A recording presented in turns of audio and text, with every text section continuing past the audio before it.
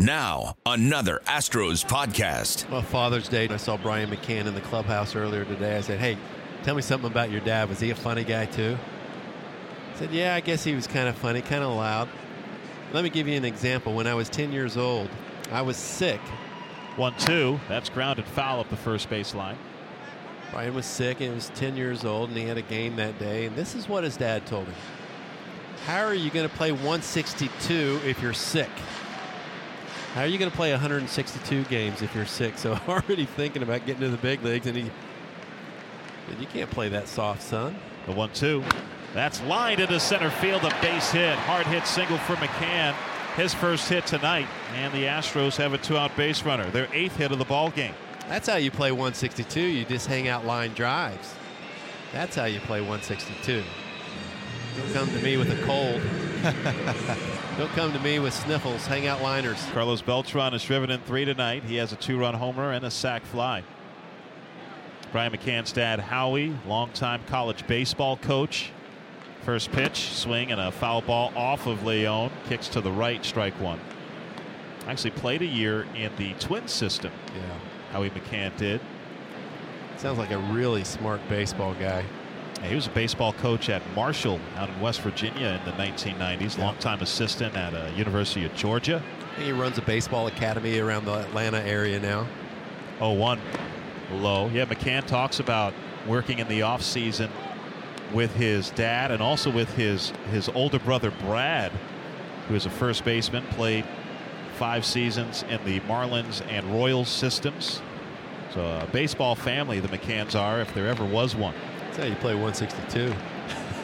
That's 1-2. Swing and a miss. Struck him out on a breaking ball. And that is the ball game. The Houston Astros even the series at a game apiece, defeating the Boston Red Sox by a final of 7-1. Now, a whole lot of guys chipped in, including Brian McCann, Carlos Beltran, and the rest of that offense who played a great game. Rick Porcello taking another tough loss, but David Paulino, man, what a great job he did, along with Brian McCann, the veteran, to massage him through this tough lineup. What a great way to win this game and get a chance to win this series on Father's Day. First Major League win for David Paulino. Welcome back. Robert Ford, Steve Sparks, joined by Astros General Manager Jeff Luhnow before the Astros take on the Red Sox to wrap up this homestand. Winning yesterday over Boston, and Jeff, big reason for the win was the man on the mound.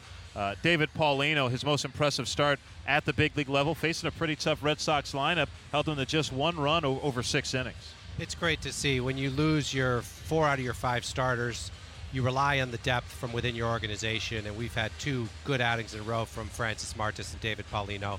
These are top industry prospects. We knew they would eventually figure out how to pitch here, but we thrust them right into the heat, and quite frankly, for me, what's making them successful, they're not putting a ton of guys on base. They're letting their defense work behind them. They're letting the batters put it in play, and that's a good formula with this team especially. And how much credit do you give to Brian McCann being able to massage those guys through those outings, and not to mention how hot he's gotten at the plate, but what he's been able to do with those guys? It's huge. You look at Mike Fiers' turnaround. You look at what David Paulino's doing, and Martes, the fact that he's been able to really give those guys confidence. And when you're throwing to a catcher who knows your stuff and is helping you through the game, it makes all the difference in the world. You know, we just got to figure out a way not to burn Brian McCann out, because he's really, really valuable for us both ways right now. And I'd say, you got to think about him as one of our better players this first half.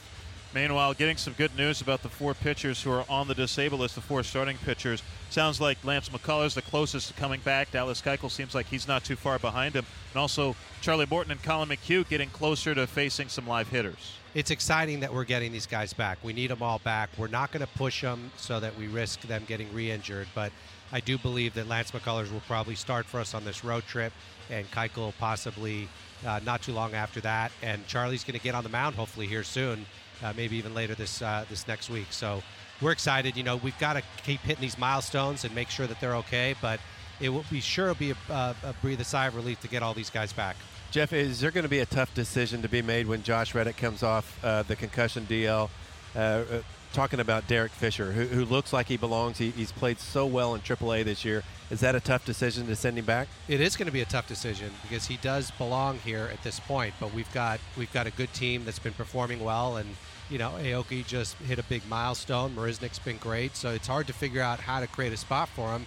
We could go down to 12 pitchers, but that creates some stress on the bullpen. So we'll have to see. I have a feeling Fisher may be up and down a little bit this summer, but one thing he's proved to us, I think, in his performance in AAA as well as how he's handled this experience so far is that he's ready to be here. And I think he's going to be a guy that we're going to think about as our everyday left fielder next year. You know, you look at what's happened over the last week. Finally, the draft is over as all 40 rounds are done. Now starting to get guys signed and sent out to affiliates. How's that whole process going at this point? It's progressing well. We've had a lot of conversations with our top 10-round picks, and a lot of them are probably going to come in for physicals next week or do physicals at the location. And after that, we'll be in a position to announce some signings. So I think by mid to late next week, some guys will be showing up at their affiliates, and we'll be getting them out going. But we feel really good about the draft. We had some extra picks. We got a player with our first pick we weren't expecting to be there. So all in all, I think it was a really solid effort. That's what I was going to ask you, Jeff. J.B. Bukauskas looked to be maybe a top 5 guy, and he ended up falling in your lap at number 15. Can you tell us what you guys saw and how excited you are about the first rounder out of the University of North Carolina? He's a guy that could move fairly quickly. He's not the tallest guy in the world, but he's really strong. He's got a good fastball, anywhere from 93 to 97, 98. And he's got one of the best sliders in the draft, and that combination is pretty powerful. He's got a repertoire to start, so we're going to hopefully get him signed and get him out going quickly, and this is a guy you could see in the big leagues in a couple years. Is this the type of guy that you could imagine maybe helping this team later on in the season out of the pen? I think we want to temper our enthusiasm in that respect. He could do it, but I'm not sure that's really what's best for his development. We want him to be a starter here long term, so we'll see. I mean, depending upon how things are going and when he gets out and how he starts throwing, it's certainly something we'll probably take a look at. 42 players selected by the Astros in the draft this year, 35 of them college players. Was that an accident, or is that more of a general philosophy? Because obviously with college players, you have a little bit more of a track record to go by in terms of future performance. You do, and we're pretty good at reading that track record and being successful with it. We did get our second pick was a high school kid, and our 5th rounder was another high school kid. So I think we got some really good young players, but you got to kind of go where the draft takes you, and we felt this was the best way to go for this draft. And you guys dipped back into Cuba, and you signed another promising prospect, a 6'4" pitcher, just 20 years old, Elian Rodriguez. Am I saying that right? You are, yeah. So tell us a little bit about him. We watched the YouTube in here the other day. We were pretty impressed. The stuff is electric. We're excited to have him. This was the last couple days of the last year's signing period, and so we had gone over our allotment, and it was our last chance to really bring in an elite arm. And we feel like he's got it. He's got everything to move quickly. He's had success in the various leagues in Cuba, and he's got all the stuff to be successful here. Astros General Manager Jeff Luhnow, thanks for joining us. Happy Father's Day. Oh, thank you. Happy Father's Day to both of you. Thank you. Thank you. We're at the bottom of the 3rd inning at Minute Maid Park. The Astros with a 3-0 lead. Steve Sparks, Robert Ford, our producer engineer, Matt Bolts. And Robert, we see all this light blue, the powder blue accents on all the uniforms with the awareness of prostate cancer. Reminds me of Love Ya Blue, the old Houston Oilers days. And we're pleased to be joined by one of my favorite quarterbacks of all time, Warren Moon.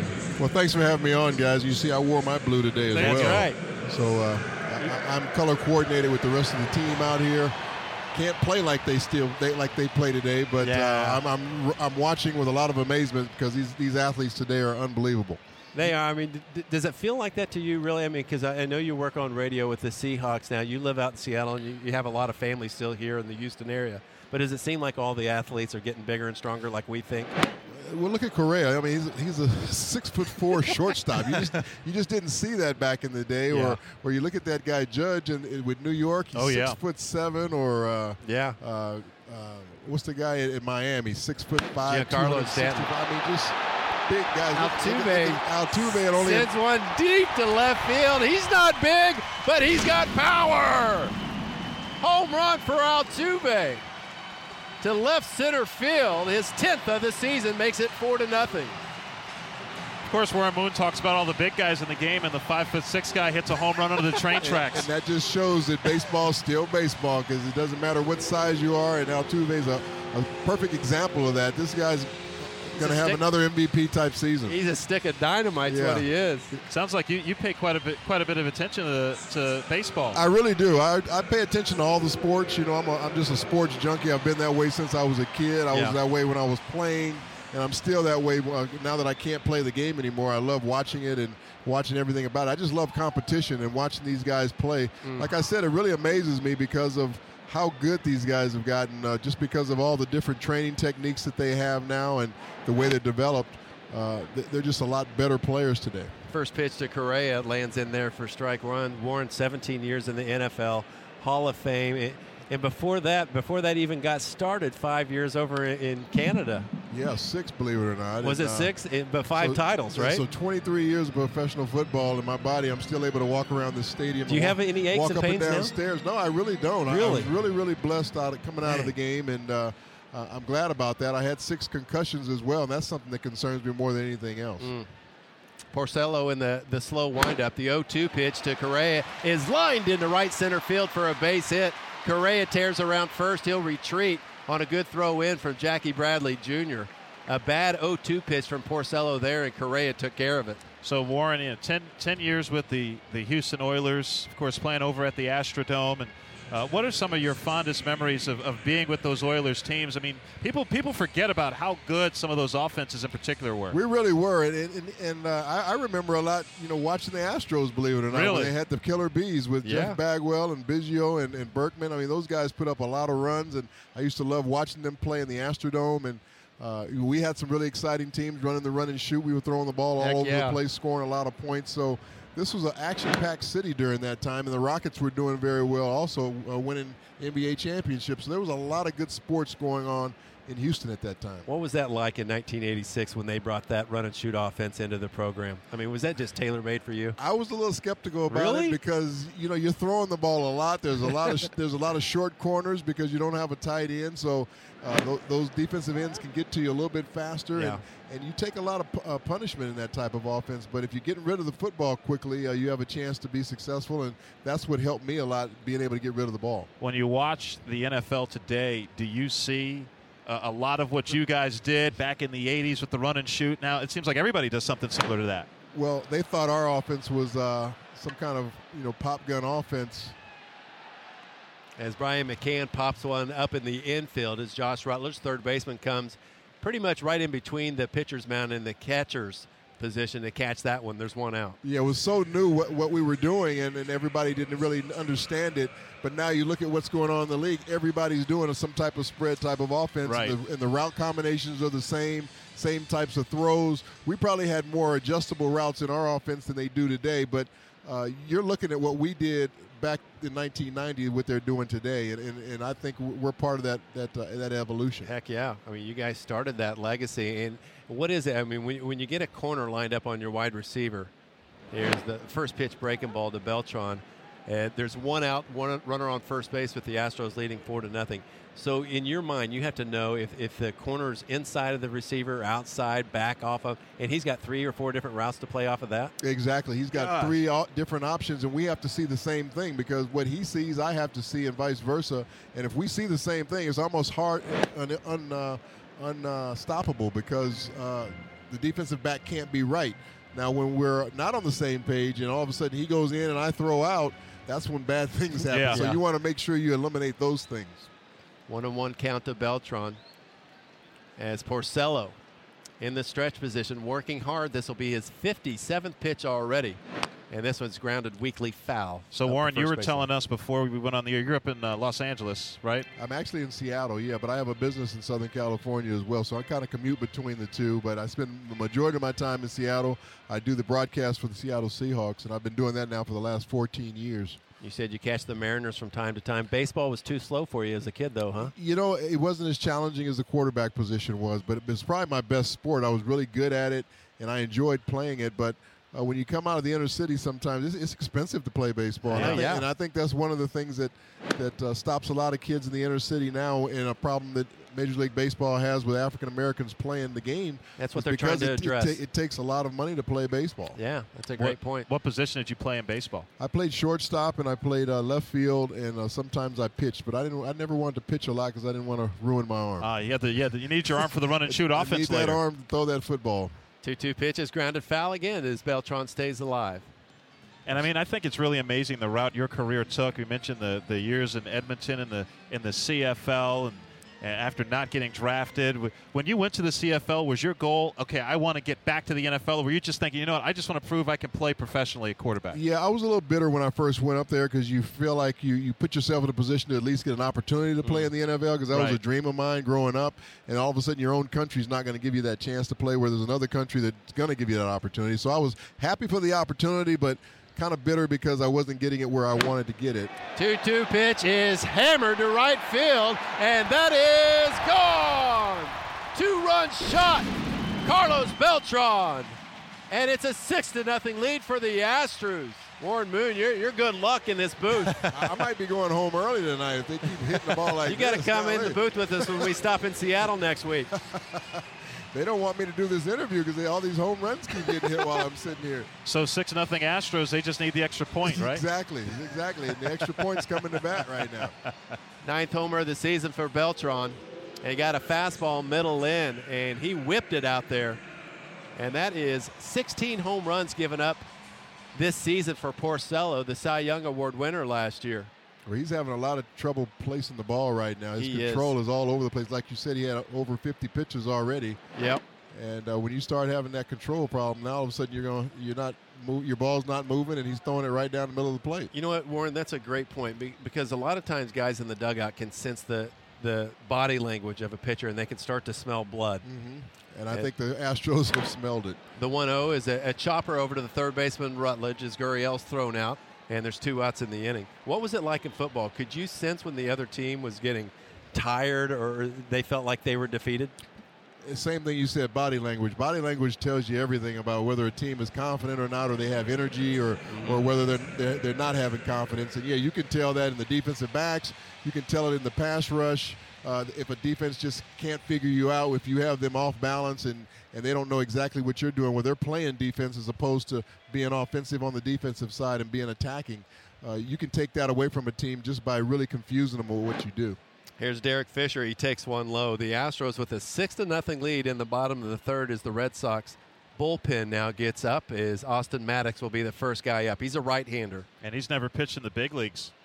And the pitch to Fisher is lined at the first baseman, Moreland, for the third out of the inning. But the Astros with 3 more runs, including a couple of homers. Altuve his 10th and Beltran his 9th.